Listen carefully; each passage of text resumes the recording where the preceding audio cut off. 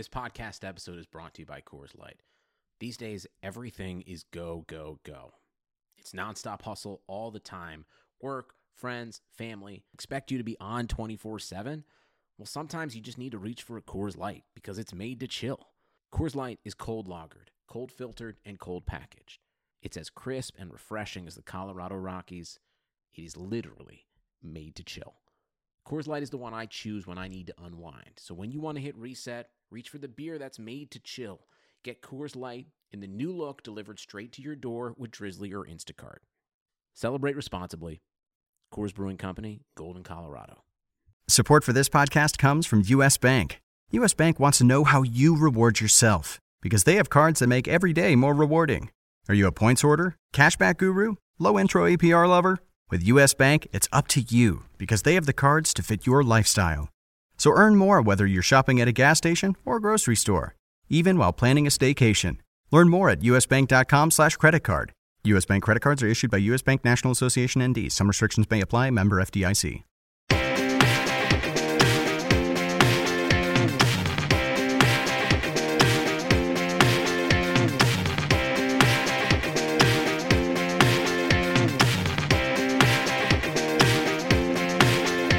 Hi there, hockey fans, and welcome back to RotoWire's signature NHL Hockey Pod Puckcast with Statsman and AJ. Friends, I'm Paul Bruno in Toronto, and you can follow me at Statsman22. And AJ Scholz is alongside from Madison, Wisconsin, and you can follow him at AJ Scholz24. And partner, I'm taking a beating watching my hockey team. They're struggling with injuries and indifferent play, and the fan base here is absolutely beside itself, and I know your club is missing the rudder with Sidney Crosby out for the next few weeks. We got to cope with issues on our respective teams, but it gives me the notion of putting up a dollar bet that I think our listeners will find rather interesting. I'm saying to you, let's do a bet, Leafs versus Penguins, straight up points. Your team slaughtered mine on Saturday night, so I got to think you're feeling good about that bet. But I think my team's reached as low as they can, and I see a big comeback coming. So are you taking it or not?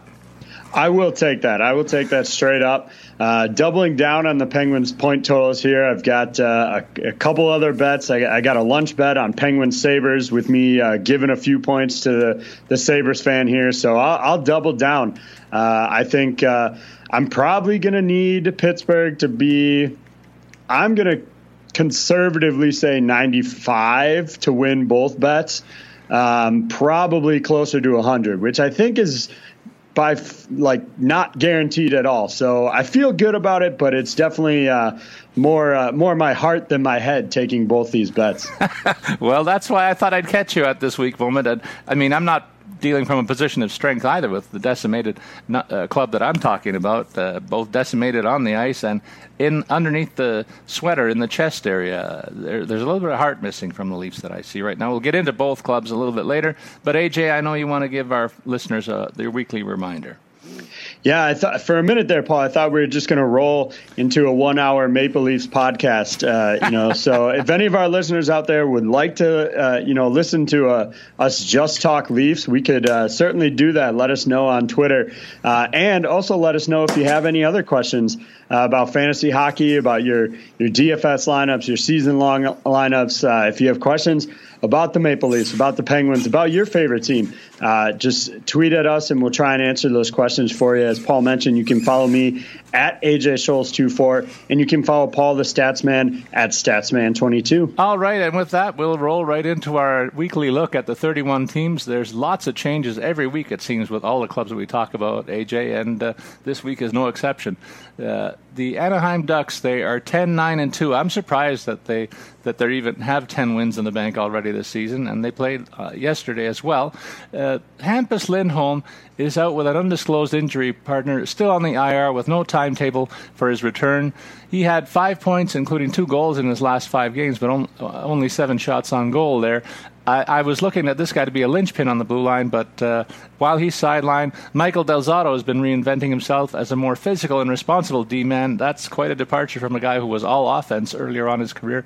So he's producing pretty good, steady points in DFS with his blocks, and plus-minus is up too, as well as shots on goal. So not a bad player if you're looking for help. He plays first-line minutes on a left defense. Rickard Rakell Another guy who's finding the point scoring with regularity, 5 points in his last 5 games for his best stretch of the season as left wing on the second line. Max Jones moved up to the right wing on the first line. He's picked up points in 3 of the last 4 games that he's played too. So some sneaky good DFS value that I'm looking at on the Ducks roster. Yeah, absolutely. They are starting to look a little bit better. So obviously, you got to pick your spots, strategically. If you were high on Troy Terry at the start of the season, he served as a healthy scratch last night. I don't think that's going to be a long-term change, but his chances of reclaiming a top 6 role are probably, pretty minimal at this point, but I think he'll be back in the lineup. I really like Andre Case as a potential guy that could move up. He dealt with a little bit of injuries the last couple of games. Hasn't really had a chance to get rolling. He hasn't scored a goal since October 10th. That's his only goal of the season. But I do think as he kind of gets over this injury, starts recovering, could be a guy to maybe move into a top 6 responsibility. AJ, the team that's playing in the desert there next to Las Vegas in Arizona, they've been overshadowed by the newest NHL franchise, but they're playing really good hockey right now. They're 4-1 in their last 5 games. They got a shutout win last night. Antti Ranta in goal for them for that one. So they're really on a nice streak. Connor Garland has been a guy that has been hard not to notice. He got another goal last night. He's playing with a ton of grit. He had a couple of goals last week. I like this guy's style. If Leaf fans will remember a guy like Darcy Tucker, this guy's playing second-line minutes on the right side. It reminds me very much of the Leafs' former agitator who plays a physical game, gets involved that way, and scores plenty of goals for this team. He's a pretty nice value in DFS play because I think he's been very undervalued consistently, despite the fact that he's producing on a regular basis. And your old pal and mine, Phil Kessel, goalless in his last 8 games, only 3 assists in that stretch before last night's game. Phil must like the weather there, but the numbers aren't reflecting right now in terms of the ability that this guy has on a nightly basis to produce. He's not doing it right now for them. And if he gets rolling, that's really going to be great news for the Yotes, who are already on fire as a team. I like the way they spread the offense around on 3 productive lines here, too. So there is it's very tough to defend this offense that they've stretched out. And it helps that Michael Grabner has had a nice stretch of games with a point in each one, making a bid for more playing time among that top 6 particularly. And this guy is a shoot-first type of player, so if he gets that extra few minutes, he could be another nice DFS value. I got to be honest, I'm surprised how well this team continues to do because of Phil Kessel's struggles. You assume he's going to play 82 games because he has every year since 2009. That was the last season he didn't play 82 games. But you look at his goal pace right now, he's on pace for just over 11 goals on the year. That's really that would be if he hit 11, that would be his worst goal total since his rookie season in 2006. That's certainly not what they were expecting when they brought him over there, which is why I'm surprised they're still doing well without him producing. You did mention he did have 3 assists in the last 3 games. That's certainly going to help them, but only 5 power play points at this point, only 13 overall in 22 games. This is a guy that since, last 3 years in Pittsburgh hit the 70-point mark each year, hit the 80-point mark in the last 2 seasons, and really it just doesn't seem to be working quite right in Arizona for Phil the Thrill. And in Boston, this team has hit the skids. They've been as ineffective in getting results in the last little while as they have in the last few years. Really a steady team that kind of hit the shoreline here, it looks like. Patrice Bergeron is out with an injury. He missed on Saturday with a lower body hurt. He should return tonight, but there is some doubt, so it might not be a good night to go all in on the Bruins' first line, as we might be inclined every week when we do our DFS part of the pod. Torrey Krug is also sidelined. He was actually placed on the IR on Saturday, but could actually return tonight because they have the ability to go retroactive the last time he played. So keep an eye out for that situation as well. If you want to go deep on the Boston side, you likely want him as part of your your stack. Jake DeBrusk, with a lower body injury, is set to return tonight. He'll resume his spot on the left wing on the second line. This guy, I thought, could be poised for a bit of a breakout year if he could stay healthy, but he's had some injury issues throughout the early part of his career just because he plays such a physical game, so the risk is there attached to him. The venerable Zdeno Chara, playing over 20 minutes a game, picking up points in 3 of the last 4 tilts that he's played in, looks just like a 25-year-old version of himself. He's just so steady and really smart on the ice, so he doesn't have to race around because he has that reach of an octopus, and right now the offensive side of his game is really on full display. Another bit of good news, David Krejci's settled in as the second-line center, as we knew he was going to, but he had the injury-plagued start. He's got 8 points in his last 7 games played, so while there is some trouble in the injury board, there are some players who are doing their part to be the steadying influences here. Well, for me, I think I'm still going to trend towards Boston tonight, and we'll obviously talk more of that later. But that's, I think the thing with them is they can still produce even if Bergeron doesn't play. I'm hoping he will. I'm going to anticipate he will. He's a game time call officially tonight. I will update on Torrey Krug. He is not playing tonight, so he is definitely out for one more game for them. So you'll see Connor Clifton and Urho Vakanainen making up that third pairing. It looks like Vakanainen coming up from Providence and playing over Steve Kampfer on that third group. But yeah, I think even if Bergeron doesn't play, you have to consider Krejci as a DFS option tonight with Marchand and Pasternak out. Look at you tackling that multi-syllable Finnish name with no problem at all. That was beautiful. The Buffalo Sabres, one of the teams that you'll be watching very closely the rest of the year now that you have that bet on. They are struggling a little bit too, AJ. They're 1-1-1 in their last 3 starts. Indicative of the way things are slowing is Marcus Johansson. He cooled off after a slow start. He's only got 3 assists in his last 7 games. You'll recall that I was a little skeptical about the experiment of putting him on in the lineup as a center. He's played predominantly in the middle of the ice this year, where he was a winger before. He's out right now on the IR with an upper body injury. That's caused a little bit of line shuffling.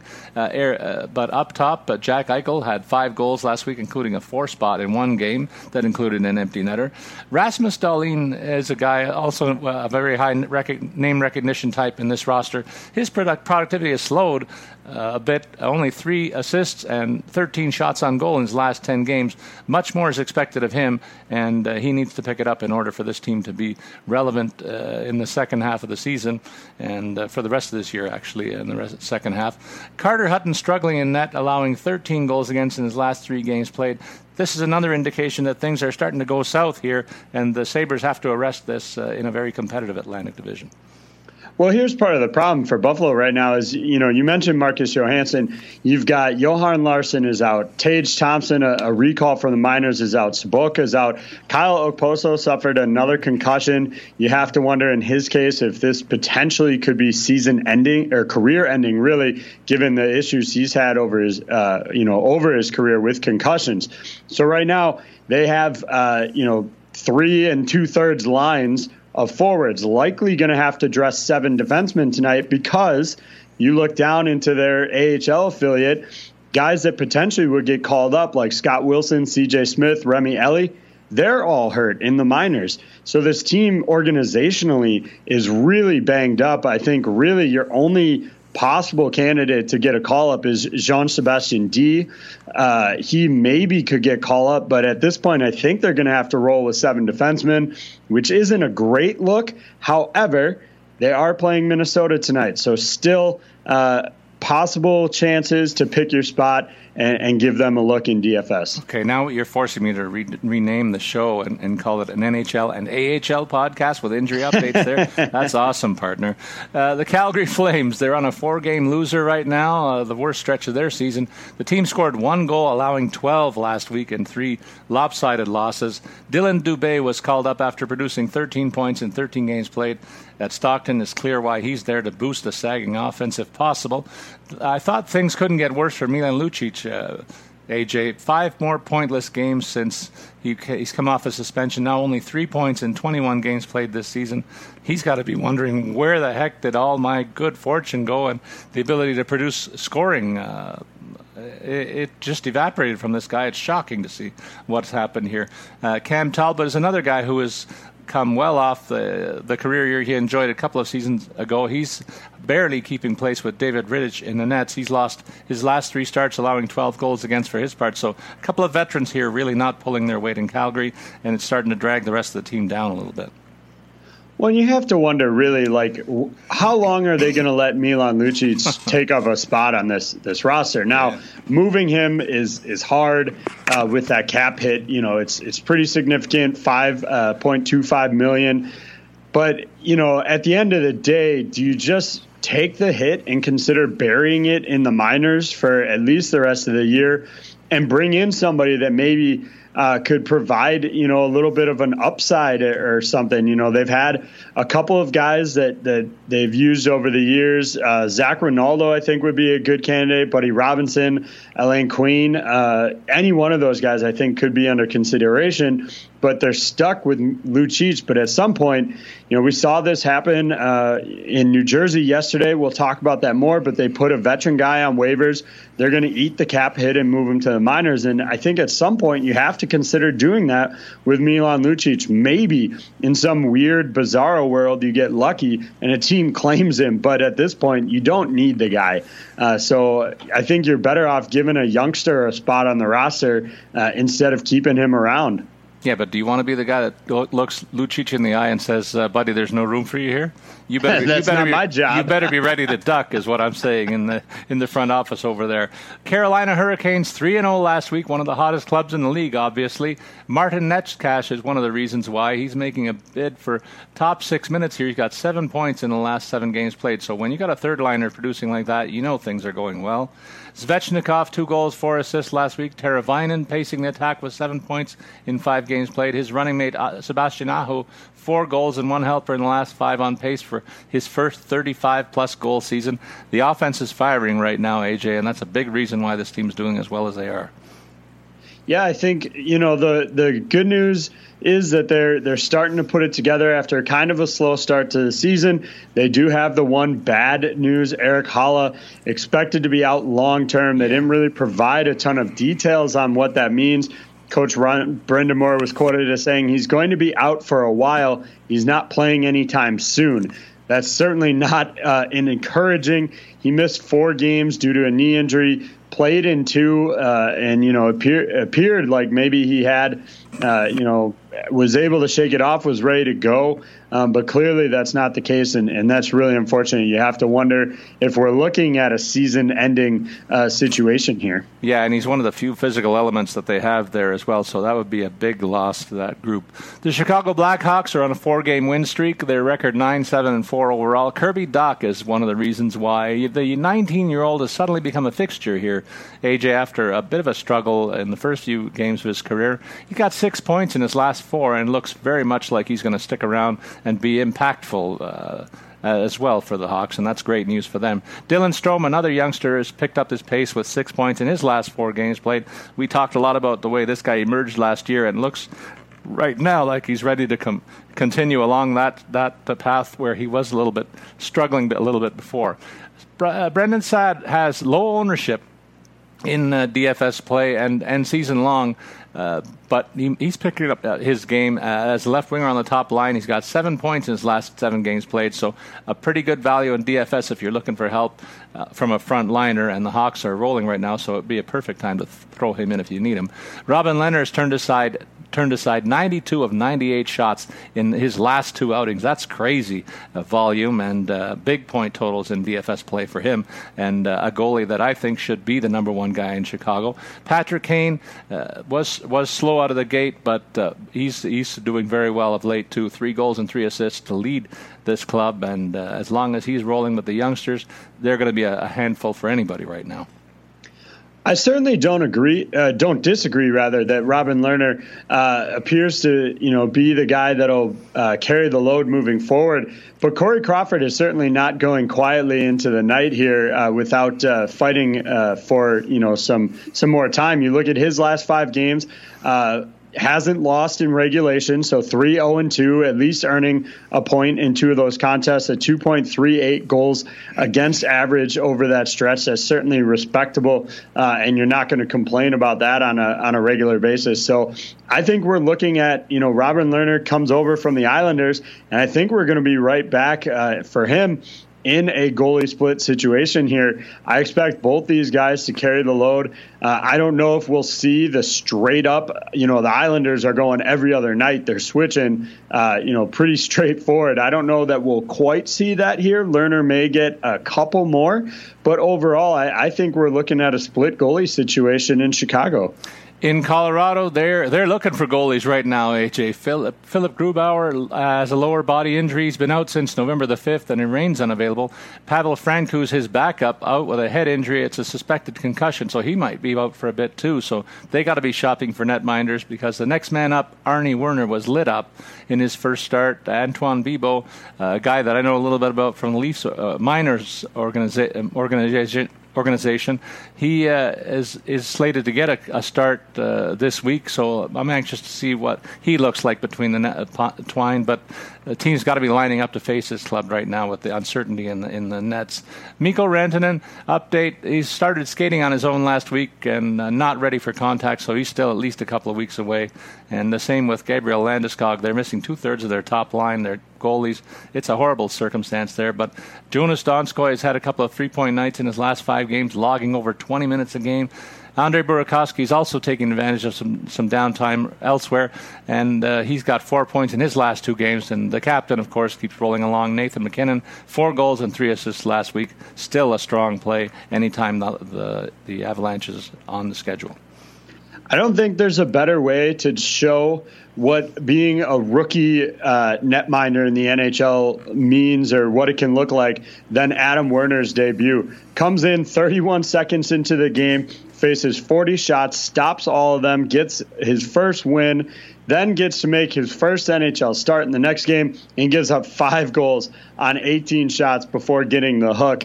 That's just something that's going to happen when you're a rookie netminder. Now, for Colorado fans out there, the news isn't all doom and gloom. Grubauer and Francouz both were said to be maybe available or could be available tonight. I would imagine if both guys are healthy, Grubauer gets the start. I don't anticipate that we'll see Adam Werner again. Likely not at all this year, if I'm being perfectly honest. But that's a good thing for Colorado in that they have their 1 and 2 back healthy, hopefully pretty soon. Columbus Blue Jackets 1-0-1 last week. They're still hanging around. I thought they'd be one of the dregs of the league, but they're doing a little bit better than I suspected. Boone Jenner's moved up to the center, the top line with a big shots on goal rate, and if he continues with that, I think the points will come. This guy's a big talent that has been underwhelming, I'll say, for Columbus for too long. I still think there's a lot of talent here that we're just not seeing. Pierre-Luc Dubois has seen a reduction in his playing time at center as a result of that change. Only 2 points to show for him in his last 6 starts. So he's going, if you're looking at the music charts, he'd be a guy with an arrow down next to his name. Joonas Korpisalo has fared well of late, allowing 2 goals against in 4 of his last 5 starts. Pretty steady performance. Sadly for him, he's only won twice in that stretch. He's been a workhorse for this team, as Elvis Merzlikins has only 4 decisions to date. So another case where the starting goaltender is getting a large share of the net. Yeah, and I don't think we really expected that with Korpisalo here. I think in his first kind of season as the number 1 guy there, I think we thought maybe 50, at most 55, but at this point it's really trending towards him possibly getting a look in 60 games this year, which I don't necessarily think is a bad thing for them, especially to kind of give him that full taste of being a true NHL number 1. You look at his past seasons, his highest games played came when he was a rookie in 2015-16. He played 31 that year. And so I definitely don't think this is a bad thing for him. And you mentioned Pierre-Luc Dubois dropped down to the 4th line. I was pretty surprised to see that drastic of a demotion. Now, obviously, those line combinations could change tonight ahead of their game, but I think that opens up the door to maybe look at a guy like Riley Nash or Boone Jenner moving into top 6 responsibilities. In Dallas, boy, can you feel for the guys that picked up John Klingberg in season long, thinking, here's my stud defenseman. He's out with a lower body injury on top of the miserable start that he's had. He's on the IR, and he'll be out at least another week, it looks like. And similar news for the emerging star Roope Hintz. He's out with a lower body injury, also on the IR, but he could come off later this week, so there's a bit of good news in his circumstance. One defenseman on the rise that we've liked ever since we saw him last year is Mikko Heiskanen. 5 points in the three wins that the Stars collected last week to lead the defense here, and boy, he looks like the real deal on the back end, and certainly covering up for the offensive gap left behind by Klingberg. Tyler Seguin looks like he's ready to play some dominant hockey again. He picked up 5 points in his last 2 outings, but it's been a subpar year for him. And Jamie Benn continues to struggle along there. It's shocking what's happened with him falling off the scoring cliff the way he has. Anton Khudobin picked up 2 more wins as a second-string goalie here. He's got 9 games played under his belt. .231 is the goals against average. You got to think that an expansion team like Seattle must be looking at this guy saying, that could be our starting goalie here. Yeah, that's actually a really intriguing call there, Paul, to maybe look at a guy like Khudobin. I actually hadn't really thought of that, and I think it's an interesting point of discussion. You know, one guy who's also seeming to find his stride here in Dallas is Joe Pavelski. You look at his last 3 games, has 2 goals, 2 assists, and starting to really seemingly figure it out himself there in Dallas. And if they can get Ben and Seguin going, Pavelski and Seguin going, it'll at least kind of stem the problems that they've had getting Jamie Benn, really rolling. 3 points in his last 2 games. Maybe this is a step in the right direction for him, and maybe all 3 of these guys will start going, which makes them a dangerous, dangerous team. Yeah, and Detroit might qualify as the same thing. If you are caught off guard by them, they got a number of young stars that come up and bite you. I like the way this team is starting to get things together offensively, but on the back end, there's trouble. Philip Hronek is out with an undisclosed injury. This guy had been their power play quarterback since game 1 this year. He's missed the last 2 games. We haven't got much more news at my end, AJ. Maybe you have more at the headquarters, but that's a tough blow for the Wings. They also had been missing Mike Green out for personal reasons in the last game, meaning Joe Hickett's got a call up from the minors, a guy with some offensive upside there too. With this defense so depleted, Dennis Cholowski has been seeing a big spike in minutes, another young defenseman who they're trying to groom for maybe some power play time as well.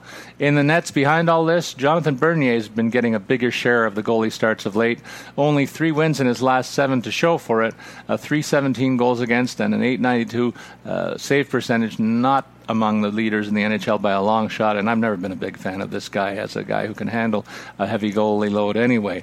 After 4 straight DNPs, that's did not plays, Taro Hirose, a young guy who they expected to have some sort of an impact this year, finally scored his first goal of the season in his return to the ice, so maybe he needed that as a wake-up call. He's a player of interest for me, so I'll be watching him. Well, you mentioned Philip Hronek. He told reporters yesterday that he was hoping to play tonight.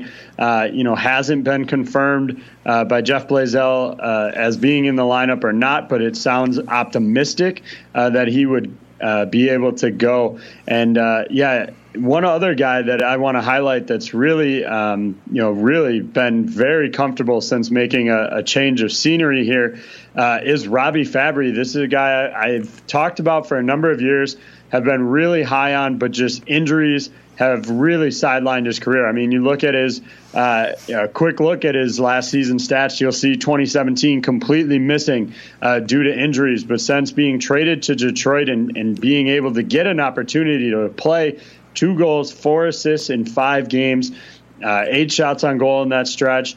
And both of those goals have come on the power play, so getting opportunities to play in that role as well.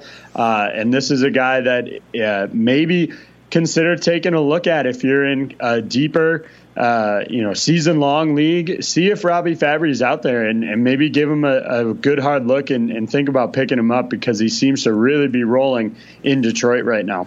The Edmonton Oilers, there's a team that has been doing a little bit better than we suspected off the hop, and it's because they're getting some tremendous scoring from the top two guys. Obviously, we talked about McDavid and Draisaitl a lot.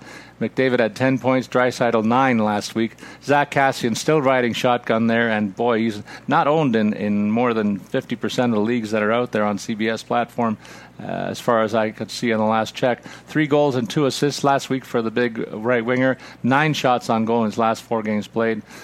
Oscar Klefbom similarly being dragged upwards with the scoring exploits of this club, leading the defense with 6 points in his last 4 games and getting power play minutes alongside Darnell Nurse. This is sometimes they put these guys together on the ice at the back of the power play, but both of them logging big-time power play minutes there and good value in DFS as a result.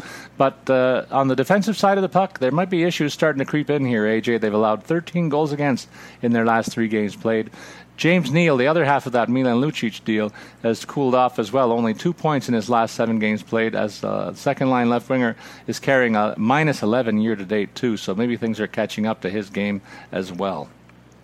Well, I wouldn't be surprised by James Neal's plus-minus. It's never been the strongest of strengths of his. You look, he hasn't had a plus since 2015-16 when he was with Nashville, and he had to put 58 points and 31 goals on the board in order to get a high plus-minus there. So, this is a guy that if that's a category in your league, you probably should have stayed away from him from the onset. But I think he'll pick back up. I wouldn't be surprised if the kind of drought slump here drags on a little bit.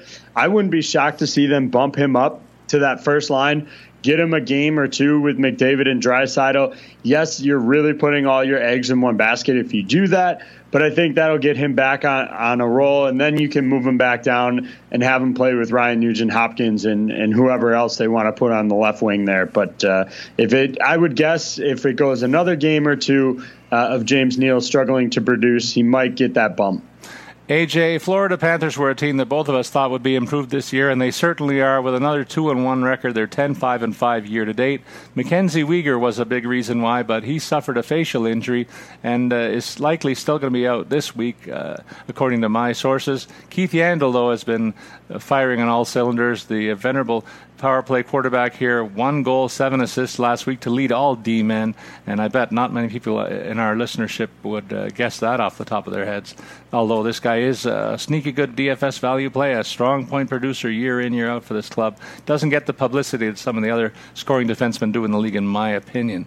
Little production from the third line, which was pretty good earlier on. It's traceable to Dennis Malgin really struggling in the middle. 1 assist in his last 9 games played. So they're really putting a lot of pressure on their top-end scorers, as they have done for most of the last few years here, and that's a shame because they have a lot of good players here that are not really pulling their weight right now. Brian Boyle has been forced, in fact, this guy's a career 4th liner. He's been forced to move up to a second-line left wing, and he's been productive, 7 points in his last 12 games played here. So I don't expect that's a long-term play, but he's going well enough right now to fill that role admirably. Well, last week the club announced that Roberto Luongo was returning to the organization in a new role. And if I was a Panthers fan, I'd kind of have been hoping that new role was starting netminder with how bad Bobrovsky has been of late. Now, he got a win the other night over the Rangers, kind of broke a 3-4 game losing streak. Technically, he didn't get saddled with a loss in Boston, but he got the hook, so I'll count that as a loss for our sakes. But he still gave up 3 goals on 33 shots. The save percentage in that game just .909, and this really just has not been good enough out of Sergei Bobrovsky, to the point where maybe they need to give Samuel Montembeault a few other looks and see what they can get out of him. Montembeault has wins in his last 2 games, 3 wins in his last 4 appearances. So a couple extra games maybe to send a message to Sergei Bobrovsky that he needs to figure something out.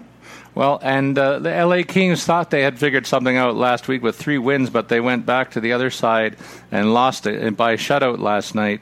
As I mentioned earlier, Jack Campbell in the nets for that one. But Jonathan Quick receded for all 3 wins last week, and that was good news because he only allowed 6 goals against in the process. Anze Kopitar picked up his offensive game, too, with 6 points last week.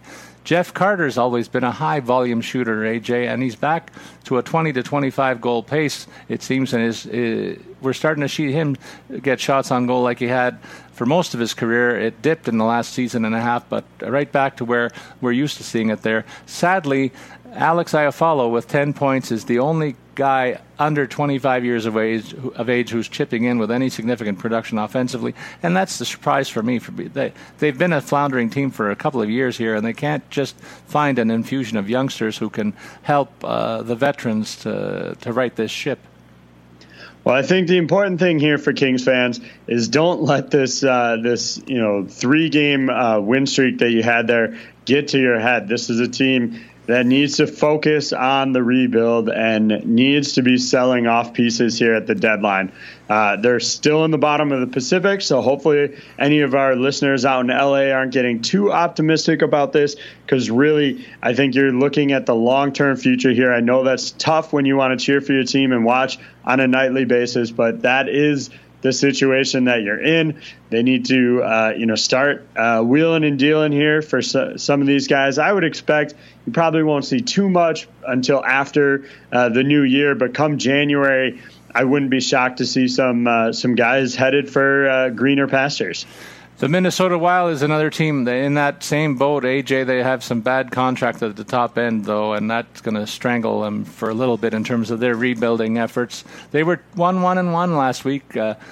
Some positives, though. After some early struggles, Devan Dubnyk is back on the beam, allowing only 13 goals against in his last 5 games. That's more like what we've come to expect from the linchpin in the nets there. Despite a 4-game pointless streak, Eric Stahl's on pace to lead this team in scoring again with his usual 50 to 60 points.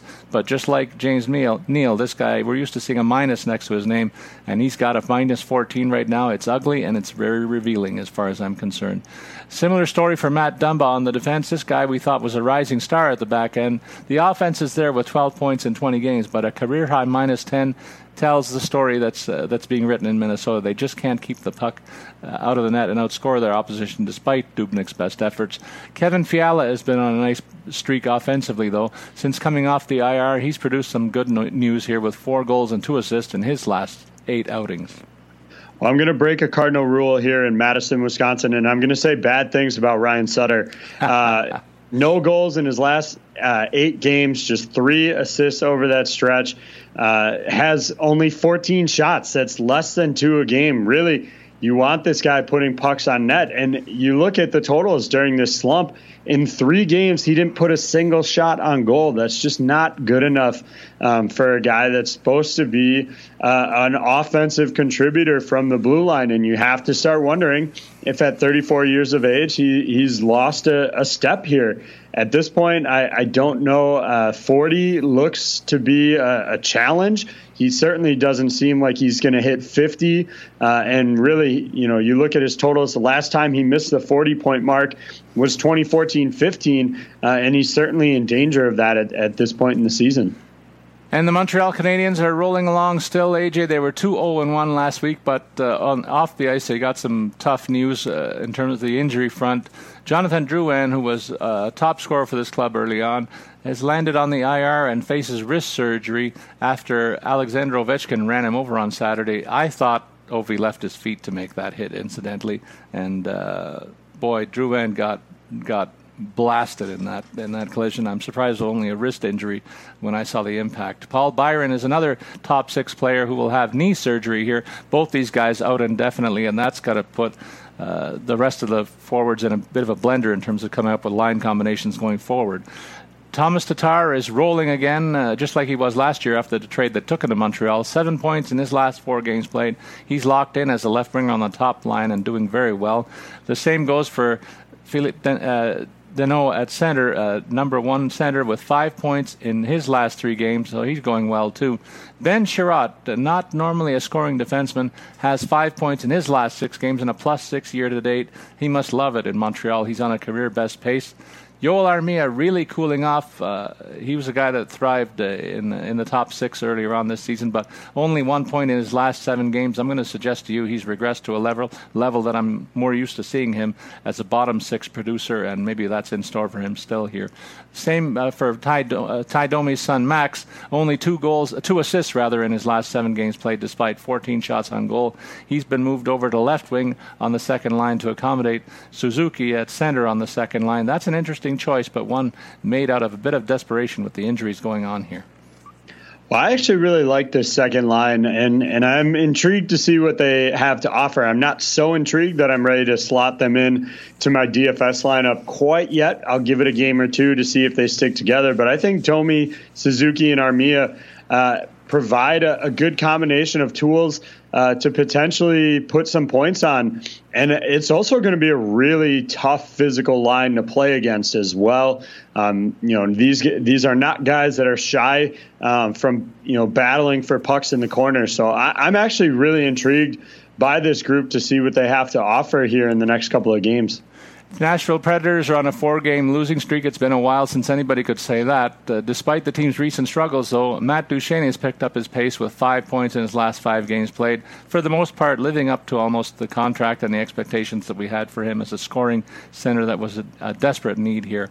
Michael Granlund still underperforming year to date, but at least he too is picking up a little bit with points in his last 2 games played. I thought this guy could be a 60-point guy here, just as he was with Minnesota, but it's just not materialized. I still hold out that hope for him, so you might be able to buy him low right now. Kyle Turris is back down on the 4th line, and maybe one of the biggest mysteries for me in the NHL is the fact that this guy just has forgotten how to score. 1 point in his last 8 games played. I think that he's going to be out of hockey soon in the NHL if he continues this way, because if he can't score, he's not of much value anywhere else. Team defense and goaltending, surprisingly, the concern here.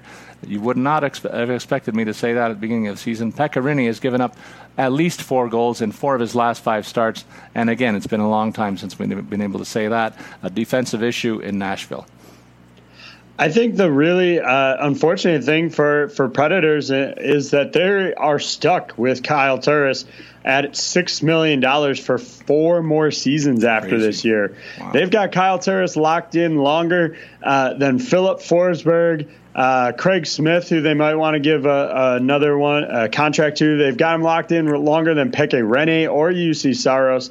It's just crazy to me. Now, they could be forgiven this deal a little bit when he initially signed it, but I think we're going to see I think a change here in the next couple of years, and we're starting to see it already.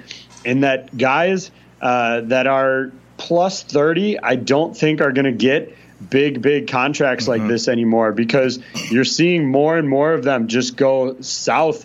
I'll have to find it. I don't have it in front of me, but Milan Lucic, the year he signed that big deal, there were a number of guys that have signed big contracts that year. I think Louis Eriksson signed a big deal that year, and those just have not worked out.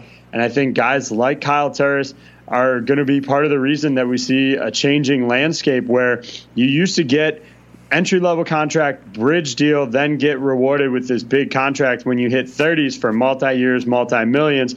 And I think instead you're going to see entry-level, big deal, and then, smaller contracts for those guys later on in their career. And, AJ, when I look at the New Jersey Devils, I think about a yearly rant that we used to have about the way injuries are disclosed here. This guy, Sami Vatanen's status has changed from day to day to out, and now he's on the IR, finally landing there. But despite all that, he has been out since November the 8th, but he could return within a week. So the nebulous nature of the injury list continues to be a real pain for guys like you and me in this business.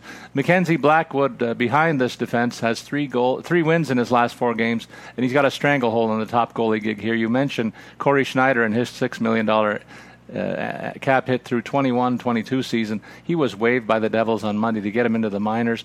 Veteran backup Louis Domingue got the call up, and he will spell Mackenzie Blackwood from time to time, but expect the youngster to get the lion's share of the load. And man, am I glad that I stacked up on Blackwood ownership at the beginning of the season. I got him cheap, and he's going to return value. He already has, for my part.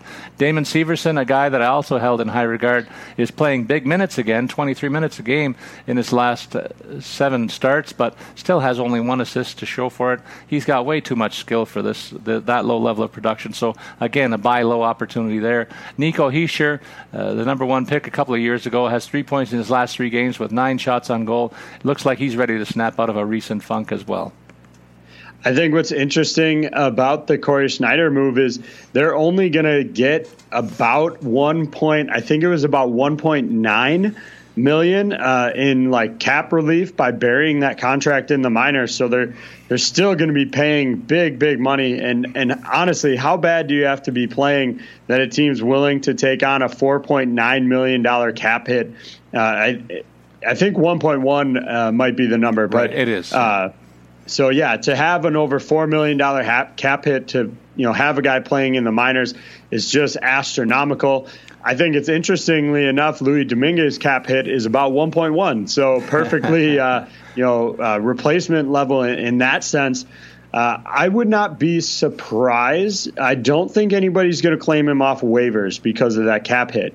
However, if he clears waivers today, I would not be shocked to see a team maybe try and make a trade for him. From New Jersey's standpoint, you're already burying $4.9 million in the minors. Why not trade him and eat a little bit of that contract? The only problem there is there's a couple more years on that deal, 2 more to be exact, so that makes it difficult. But I don't think a trade is outside the realm of possibility once he clears waivers, though I would be shocked if he got claimed. New York Islanders 2-0 was the record last week. They're 14-3-1 on the season. This is all about team discipline here, and it's a real big contrast for me to look at this team and the way the Leafs are being run right now. Derek Brassard, 6 points in his last 4 games as right wing on the second line. He's only owned in 10% of CBS leagues. I can't believe the number is that low. And if you have a chance to pick him up, he's really returning value right now. And Beauvillier, similarly hot, 4 goals in his last 2 games played as left winger on the second line there. Thomas Greiss is on a personal 6-game winning streak in the Nets. Look at the numbers here: 198 goals against and 938 save percentage for one half of the goaltending mix here. The other half's not too bad either. They say they don't miss John Tavares here, but Anders Lee certainly must. He had 14 goals 2 seasons ago next to the Leafs' new captain. Now he's barely on a 20-goal clip. I like the grit that this team plays with, though, AJ, and it's no wonder it's so hard to score against this team. They really have you looking around with your head on a swivel, because if you don't, they're going to hit you. Well, Varlamov's numbers in his last 2 games haven't been great. He's given up 4 in each of them, but you're playing high-powered offenses that have all-star caliber, players in Pittsburgh and Toronto, and he managed to get the overtime loss to Pittsburgh and then the win against Toronto. So yes, he gave up 4 goals in each of those games, but he did enough to kind of let his offense bail them out. Got 3 points. Getting 3 points in matchups with Toronto and Pittsburgh, that's, I think most teams would be happy to come out with that, pretty decently there. So if the split carries over, we'll see Varlamov in net next. Like I said, it's been every other night for these two. So Varley will get a chance to kind of rebound from those 2 4-goal outings. New York Rangers up next. They were 1-2 last week. They're 8-2 on the season. Mika Zibanejad out with an upper body injury. He's been missing since October 27. He may return on Wednesday of this week to boost this sagging fortunes of this club. Capo Caco out with a sickness. He missed 2 games last week. Should be ready to go later this week, and that's good news because he was just catching fire again with 4 goals in his last 5 tilts. Adam Fox has had a nice stretch with 6 points over his last 5 games played before going pointless in his last 2. So the young defenseman showing some offensive upside there. Ryan Strome continues to fill in admirably with 7 points and a +5 in his last 6 games played to fill in for the injured Zibanejad up front. Anthony DeAngelo, very productive on the back end, too, with 7 points in his last 7 games played as a right wing on the second pairing, getting some power play minutes, too. And young Philip Heatle is heating up with 4 goals and 1 assist in his last 5 games played. I wonder if the fact that he started the season in the minors was a bit of a wake-up call for him, because he's really responded since he's come up to the big club. Yeah, absolutely. And he's getting an opportunity here with Mika Zibanejad's extended absence here. They've taught, it seemed like he's getting closer, but he's not going to play Wednesday, just got ruled out for that one. You mentioned Kakko being sick. He was back at practice yesterday, so I would expect him to be ready to go, which is a good thing for them, because they're going to need somebody to kind of carry the offense here a little bit with Zibanejad continuing to be out. And I think they'll be really, happy about that. One thing I do want to circle back on that I forgot to mention, Sami Vatanen, you mentioned the injury, back and forth there. He is expected to play tonight. So we should see him there. I just want to clarify that he is healthy and good to go by all accounts. Very good news there for the Devils. The Ottawa Senators 2-2 in a busy week last week. Jean-Gabriel Pageau getting a lot of ink right now. He's been the most added player in weekly play and season long.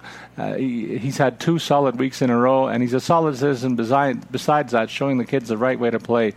Mark Borowiecki, 10 shots on goal and 3 assists in his last 4 games, playing with bigger minutes in the back end, almost 20 minutes per game as well. So a guy who normally we note for the physical side of his game is playing much better hockey overall there. And as far as the rest of the roster notes that I have go, Anders Nilsson in the nets, only allowing 10 total goals in his last 5 outings, winning 4 of them and taking over the number 1 role outright, as I thought he might at the beginning of the season. Oddly enough, while the team structure looks to be more stable than last season, team stars Brady Tkachuk and Thomas Chabot will be hard-pressed to repeat last year's offensive exploits because they're a little bit below their pace this season so far.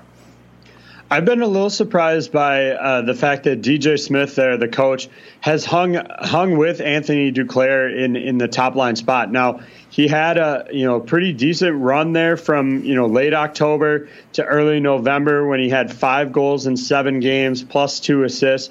But his most recent contest, just 1 goal and 1 assist in his last 5 outings. 10 shots on goal, you'd like to see that a little bit higher, but certainly doing enough, I guess, in the minds of the coaching staff to hold on to that spot. The other consideration here is maybe there's just nobody they really feel comfortable putting there.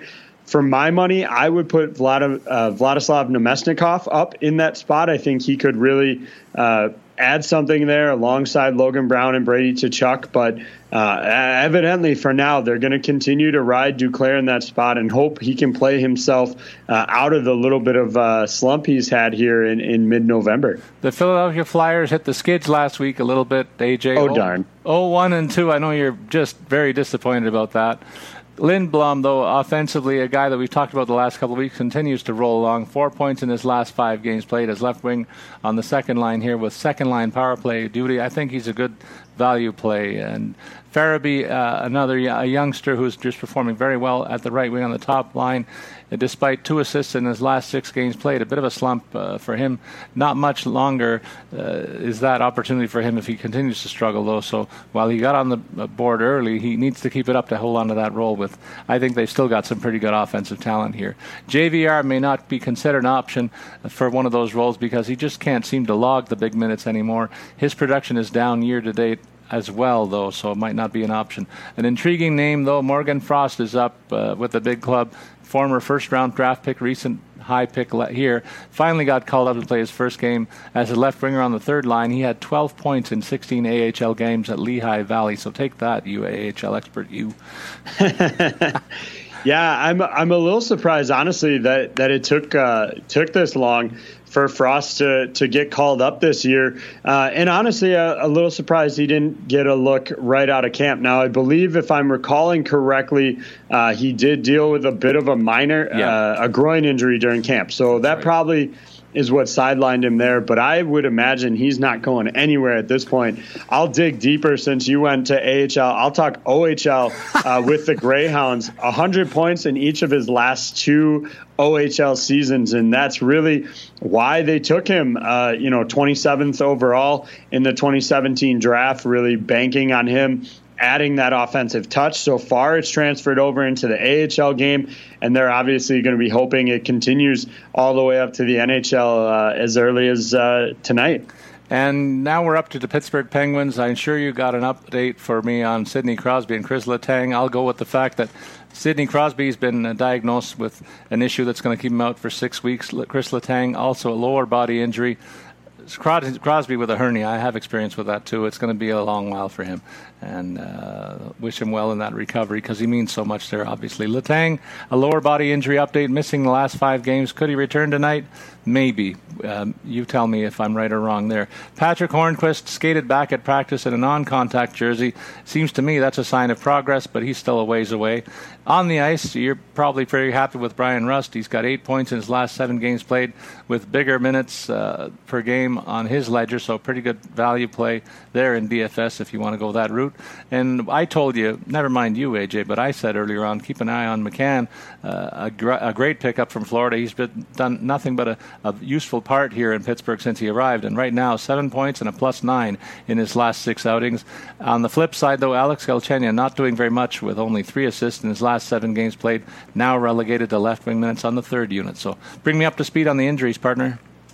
Well, yeah, Sidney Crosby out 6 weeks. Apparently this was something he was dealing with during training camp and had hoped to play out the season without having to go through the surgery that obviously got waylaid along the way here. Chris Letang, no sign of him as far as I've seen at practices. The Pens have been a little bit hesitant this year to do morning skates in a traditional sense, so it's possible that he was out there, but at this point I haven't seen anything indicating that he's playing, and so John Marino figures to continue slotting into that big role with Brian Dumoulin, and really has been phenomenal for them. You know, everything I've read is that this kid just gets better and better with every game. You look at his point total is reflected in that, 4 points in his last 6 outings. He's logging over 21 minutes per game of late with Letang out, and really this has been honestly a steal. The fact that they got him from the Oilers for a conditional 6th-round pick in 2021. I think the Oilers had concerns about whether they were going to be able to sign him coming out of college. He inked a deal with the Penguins. I don't think anybody expected him to make the team out of training camp, but he is just wowed and impressed at every step of the way and really has stepped up big time. Up next is the St. Louis Blues, and that left wing spot on the second line has become a bit of a black hole with Alex Steen out due to a high ankle sprain, and that's likely a 4-week injury absence. In his stead, Mackenzie McEachran looks like the best performer of late with 2 points in his last 4 games, and that's no big deal, I can say, and that's one of the reasons why they brought in a guy like a Jamie McGinn to get a shot with a player tryout last week. Don't expect big things from him. He's never been a big scorer, but they really have to find an option to fill in on what should be an offensive production spot. Tyler Bozak has also been quiet, save for a recent 4-game point streak, but he's pointless in his last 4 outings and has now been moved to right wing on the top line for a golden opportunity to start clicking again.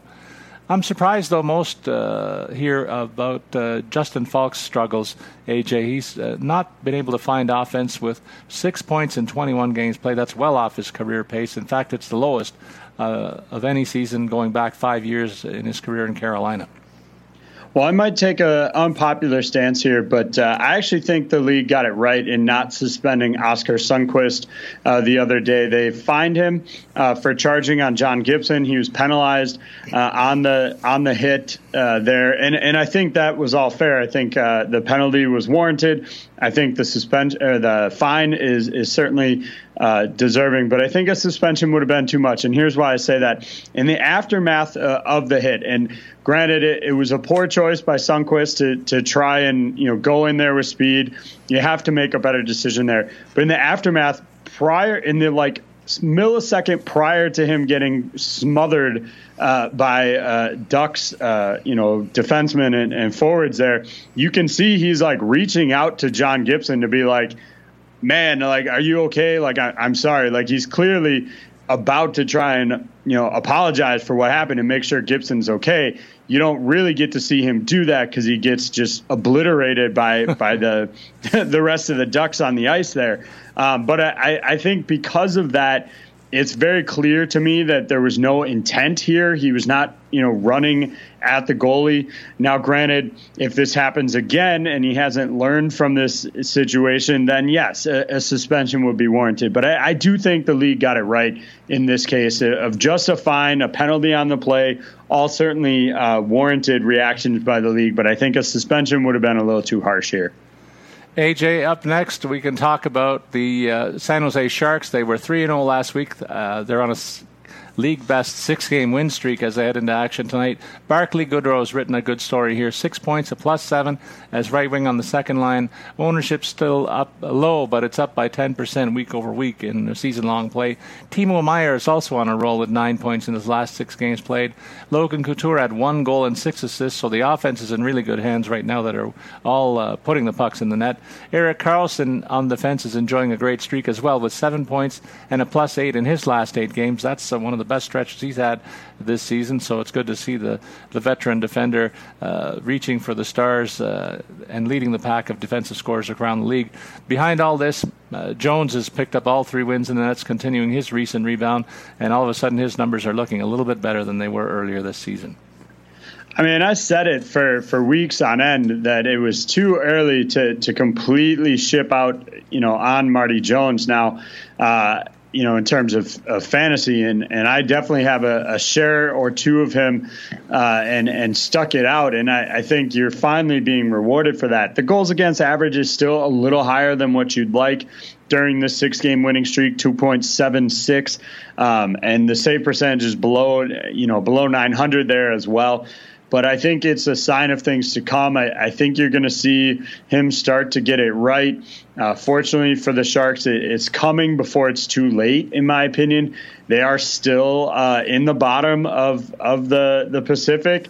But really, they're only 3 points out of the third spot there behind Vancouver. It's a pretty bunched up group right in the middle. You have Edmonton kind of kind of breaking away a little bit. Edmonton and Arizona collectively 29 and 28 points.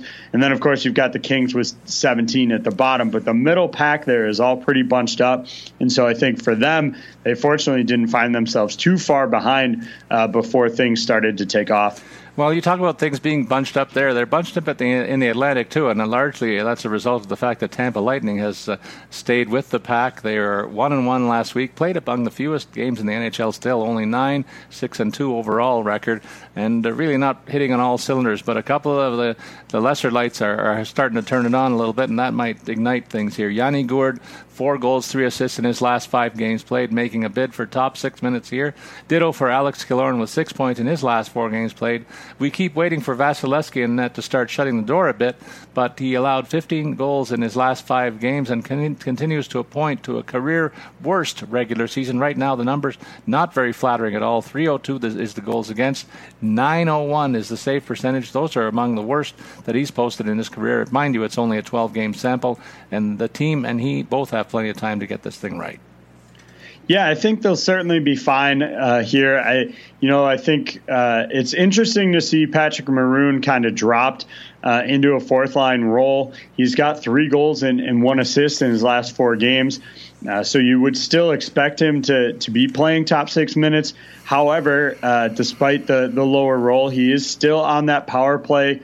And so that'll obviously bolster his minutes and his opportunities. So, the demotion is a little bit of a concern for me, but I'm not quite ready to bail on him yet. If you've got him in season long, I think because he's still on the power play and still producing, I think you hold on to him for the time being. Okay, I got to take a deep breath before we take the next team, AJ. The Maple Leafs 0-3 last week. Their league worst 5-game winning streak right now.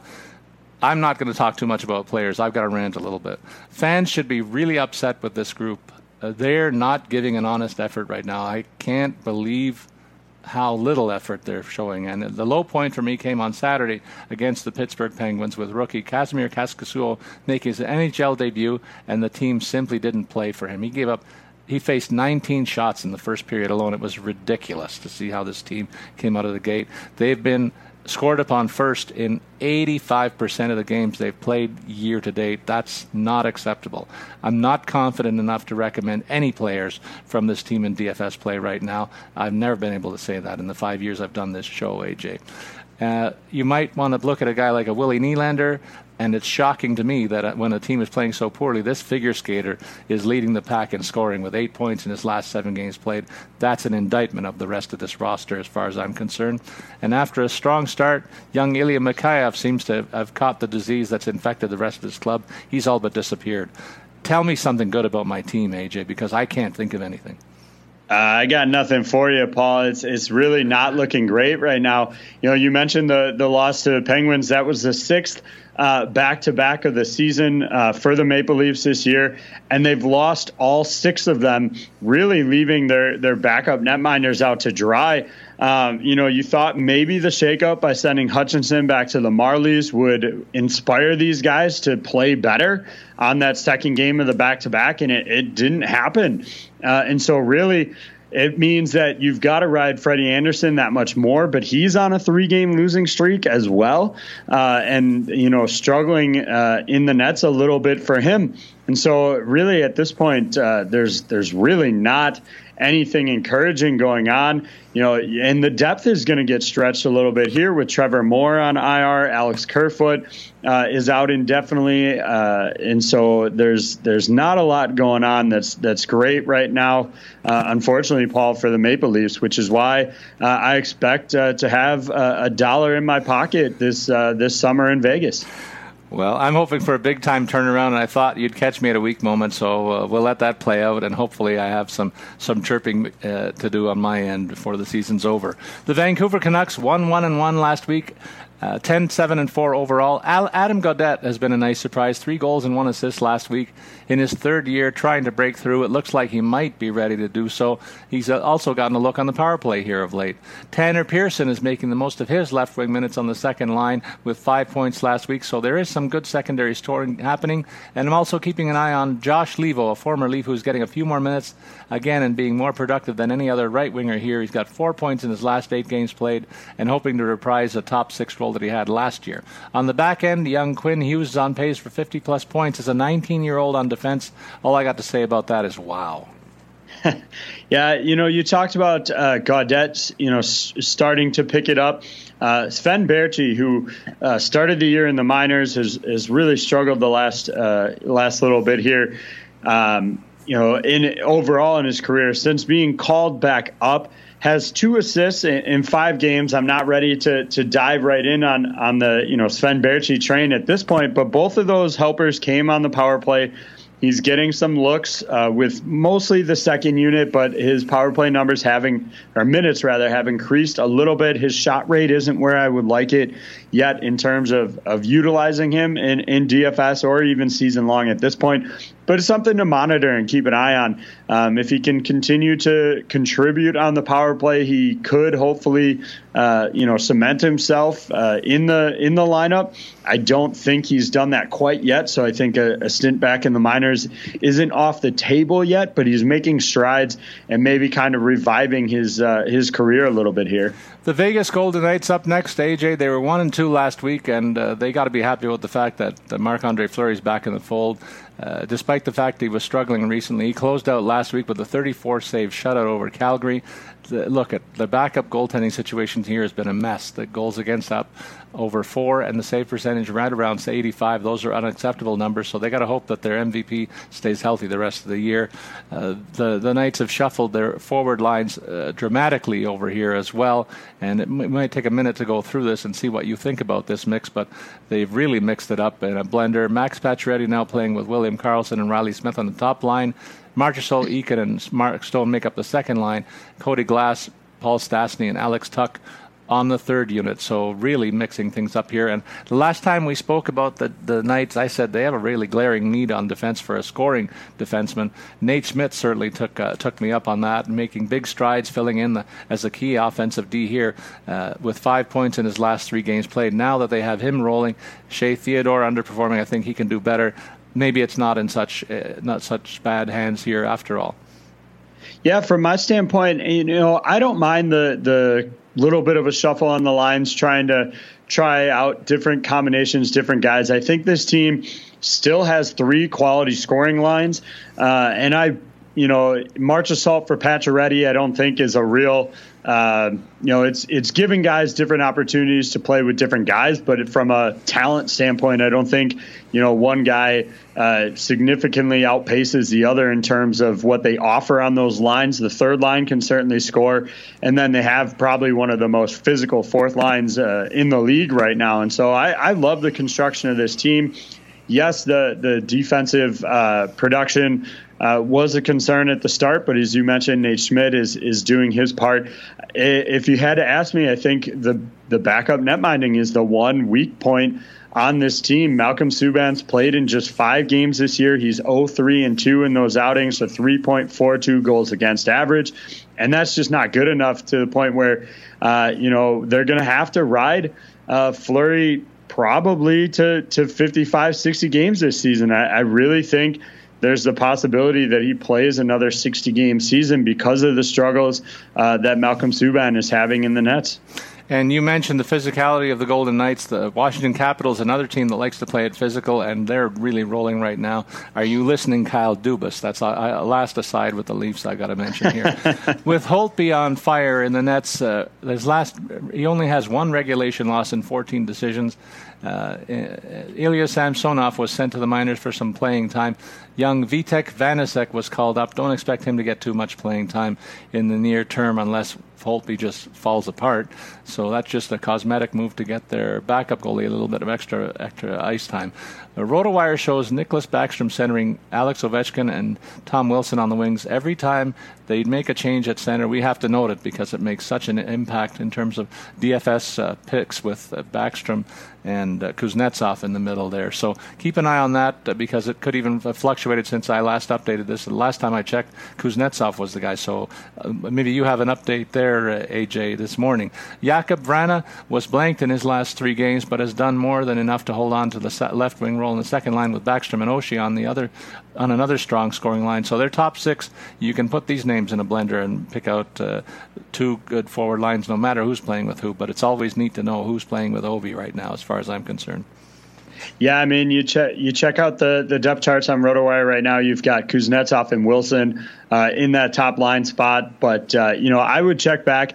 Just a little bit of an insider look here. What we do at RotoWire is we update those lines when they're tweeted out by either the teams or the local beat writers there covering the team. And so those will be up to date. I would definitely check back at those before game time. They'll get updated again when the teams come out for warm-ups, and they'll do line rushes during warm-ups, and we'll tweak them again with the most up-to-date information, 30 minutes before the game. But generally speaking, what we see from the morning skate tends to 90% of the time carry over to the game. So those should be updated kind of midday and worth taking a look on who's in that role. One kind of quick aside here is I think Garnet Hathaway needs to face a suspension for his actions in last night's game. Certainly, I don't mind the physicality from Leipzig or Hathaway. I don't mind the scrum. I don't mind the fighting, but spitting on an opponent, I think, crosses a line, in my opinion. And I think he needs to be hit with at least, it doesn't have to be ridiculous, but a 1, maybe 2 game suspension, I think is certainly warranted. Hear, hear. I applaud that. The Winnipeg Jets wrap up our look around the league as usual. They were 2-1 last week. The early returns from separating Wheeler and Scheifele on the top 2 lines and making them both centers on the top scoring lines has been an interesting move. Roslovic has benefited from this, tallying a goal and 6 shots on goal with the extra playing time. I expect big things from this guy. He should thrive as long as he gets this right wing role in the second line. Nikolai Ehlers added a pair of goals on the left wing on the second line as well. I think this restructuring could have a long-lasting effect in stretching this offense. So a gutsy call by Paul Maurice in the coaching department here, working out so far. On the back end, Tucker Poolman has emerged as a strong scoring option. We never would have thought that at the beginning of the season, but the fact of the matter is 4 points in his last 5 games, twice approaching almost 20 minutes of playing time. This shouldn't come as a total surprise because he's been a productive offensive force in his AHL and U.S. college career. How about that, partner? Yeah, absolutely. Nice kind of deep dive on Tucker Poolman. I'm definitely high on him. I think he'll hang around, and I think the reason we didn't really expect anything out of him this year is because heading into training camp, we expected Dustin Byfuglien to be in the lineup here. And obviously with him out, Poolman would have been a fringe player, or if Byfuglien were in, I think Poolman would have been a fringe player, and they would have sent him back to the AHL to play big minutes there rather than, logging 14, 15 minutes a night in Winnipeg. But without Byfuglien and, some other shakeups on the blue line, Poolman's been able to work his way into the lineup. And I really do think we may see Wheeler staying in that center position on the second line, even once Brian Little comes back. It'll shake things up a little bit, but as long as Roslovic and Nikolai Ehlers can produce with Wheeler, that gives you the chance to have Little, Kopp, and Perreault as your third line and move Adam Lowry into a fourth line position and really bolster the depth of that fourth line as well. So at this point, if Brian Little came back today, and I'm Paul Maurice right now, I'm putting Brian Little in the third line and leaving those top two groups as they are. And now it's time for our FanDuel segment. Listen, over 2.5 million players have won a cash prize playing on FanDuel, and we want you to take advantage of a special offer for new users. Sign up at rotowire.com. Take a look at it, and certainly tell FanDuel that RotoWire sent you. We love the publicity, and we love what they're doing over there. And, AJ, you and I are knocking it out of the park, not just in hockey, but also football. I noticed that you finished second in our staff league last week. I've had 3 top 10 finishes myself very recently. So it's not only hockey that we know football as well, I can say. And pat on the back to you, pal, for your great week this weekend. Let us know what the Optimizer has in store for tonight's matchup, buddy. Well, I have to correct you, Paul. You maybe didn't go back and double check. I finished second, not third. So a little bit higher than you gave me credit for there. But no, yeah. So looking at the Optimizer this week, there's not any huge trends. There are 3 Jets that make the Optimizer tonight. But other than that, it's a little bit spread out here. So the Optimizer starts with Blake Wheeler at $6,700. I think that's a steal price for him. Generally, I would have expected him to be over the $7,000 price tag. So I would definitely consider that, even though the matchup is with Nashville, though Paul mentioned they're on a bit of a skid right now. So Dylan Larkin, the other center for Detroit, $6,600. And then wingers, the Optimizer pays up for Johnny Gaudreau, $7,300 tonight. Nikolai Ehlers comes back around for $5,100, our second Winnipeg Jet. Andreas Athanasiou for Detroit, so $4,700 for him. Second line, second power play numbers haven't been as good this year, but a pretty discounted value. And then Alex Tuch for the Golden Knights, $4,500 for a guy. Third line, yes, but I mentioned that I like that third line as a scoring line still. He's seeing second power play unit, and so a good value there. Defensively, the Optimizer likes Brent Burns, and it's hard not to on a nightly basis if you can fit him in. $7,400, that's the biggest price tag non-goalie from the Optimizer tonight. It comes back with Ryan Pulock, $4,200 tonight, playing with the first power play. He's had decent production this year, so a good value there. And then the Optimizer in the nets likes Connor Hellebuyck, $8,300 for the matchup tonight. On the road in Nashville is always tough, no matter how bad that team's been performing on a week-to-week basis. And a bit of an underdog pick there. The money line favors Nashville tonight, and so you might avoid some high ownership given those kind of X factors. Well, and I'm going to start with a guy who's hardly an X factor. He's just a dominant force in the NHL, and I'm really happy that I get him into one of my lineups for a change. Connor McDavid leads my pack with a $9,200 price tag. He's just been lights out this year, as everybody knows.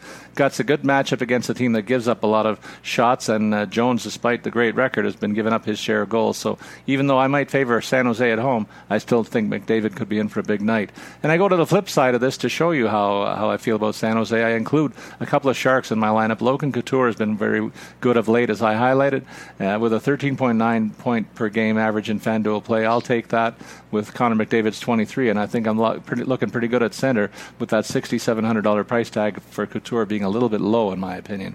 On the wings, I start with Jonathan Huberdeau, who has been outstanding for the Florida Panthers, as you might expect, as the number one winger here over in Florida. They get a home date against the Flyers, who have been a little bit underwhelming of late.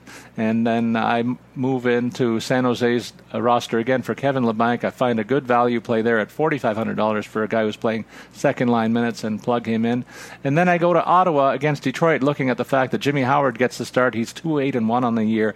I think he's going to be 2-9-1 at the end of the night. And Brady Tkachuk and Anthony Duclair have been lighting it up of late, and I'll take my chances with them for $5,400 and $4,300 respectively. Cale Makar has been outstanding in the defensive role for Colorado.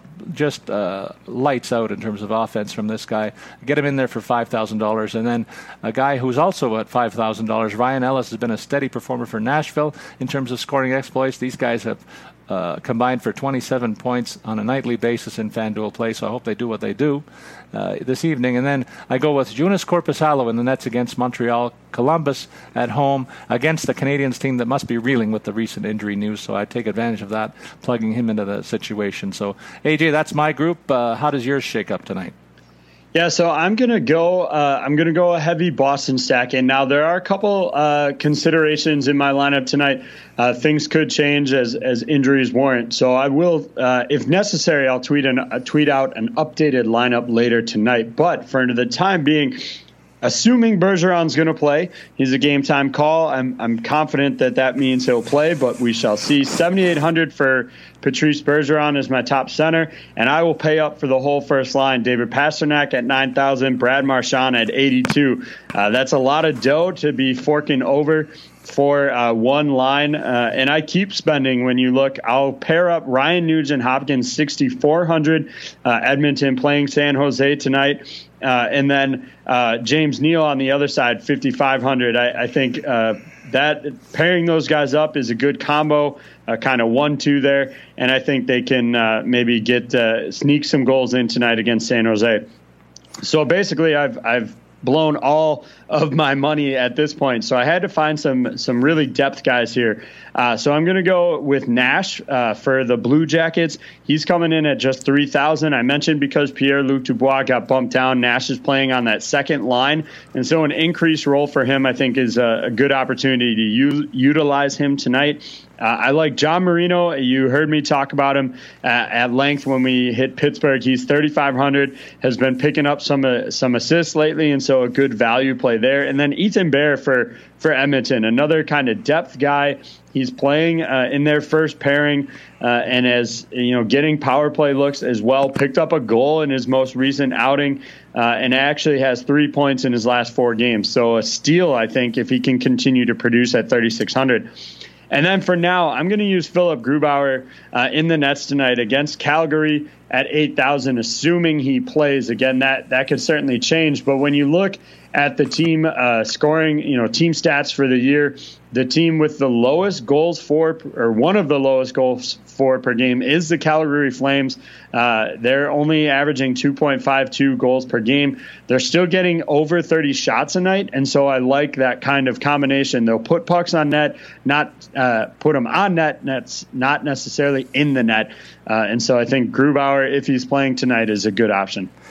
Well, AJ, that wraps up this episode, but I can't leave it without saying that our dollar bet's in place, and I'm going to tweet it out later in maybe a poll format to see what our listeners think about which side of the equation they would land on. But it's straight up between us, the Pittsburgh Penguins and the Toronto Maple Leafs, total points in the standings. Right now you have the early advantage, and maybe that's why I sucked you in, or was this a sucker bet on my part? That remains to be seen.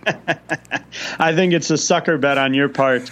I think the wheels are coming off in Toronto. Unfortunately, I think Mike Babcock's going to take the heat and the blame, and I think you're on to something. I don't know that he finishes out the season behind the bench there. Yeah, I think that will be a terrible move. I think the guy that's responsible is the architect, Kyle Dubas, and I'll have much more to say about that on my Twitter feed, and you might want to follow that. That wraps up this episode of Puckcast with Statsman and AJ. Our next episode will take place a week from today on next Tuesday. Please remember to send your comments or questions on Twitter. Follow me, Paul Bruno, at Statsman22. You can follow AJ at AJ Scholes24. As always, we invite you to listen listen into podcasts to get our tips to stay ahead of the competition in your fantasy hockey planning and research. So long, everybody.